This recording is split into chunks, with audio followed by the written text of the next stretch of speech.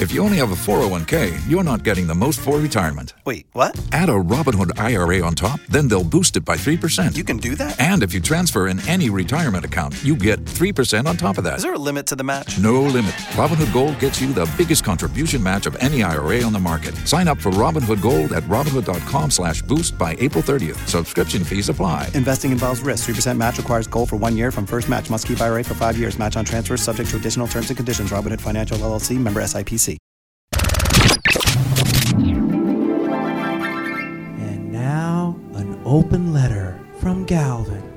This is an open letter to GoFundMe. Dear GoFundMe, seriously?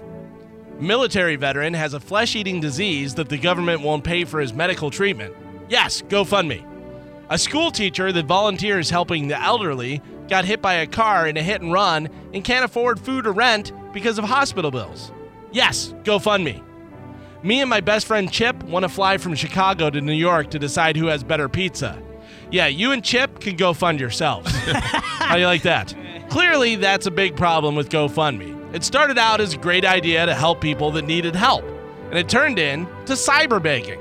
Just like Amazon is cyber shopping, eBay is a cyber garage sale, GoFundMe is cyber begging. Don't you feel bad when you post a campaign looking for money to turn your garage into an exact replica of the bridge from Star Trek, when right next to your ad is a family with a baby with brain cancer? I guess the baby probably won't live if I don't help, but this guy does look a lot like Dr. Spock. GoFundMe is the internet equivalent of someone walking up to you at a gas station and saying, "Hey, big man, let me hold $20 for a minute." There's too many people on GoFundMe just trying to get your hard-earned money so they don't have to hard-earn anything. If there's a way to get free money, people are going to take advantage of it. But then again, what do I care? I'm not giving any money to anyone.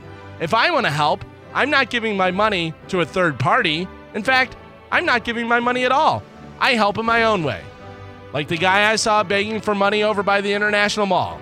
He was holding a sign that was a piece of notebook paper, and written on it, faintly, in blue pen, were the words, "homeless and hungry." So, I rolled down my window, and when he came to my car, I handed him a black Sharpie and said, "Here, fix your sign." As he stood there with a look that went from confusion to anger, I drove off knowing that day I made a difference. You're welcome, America. I'm Galvin from The Mike Calta Show, and this has been an open letter to GoFundMe.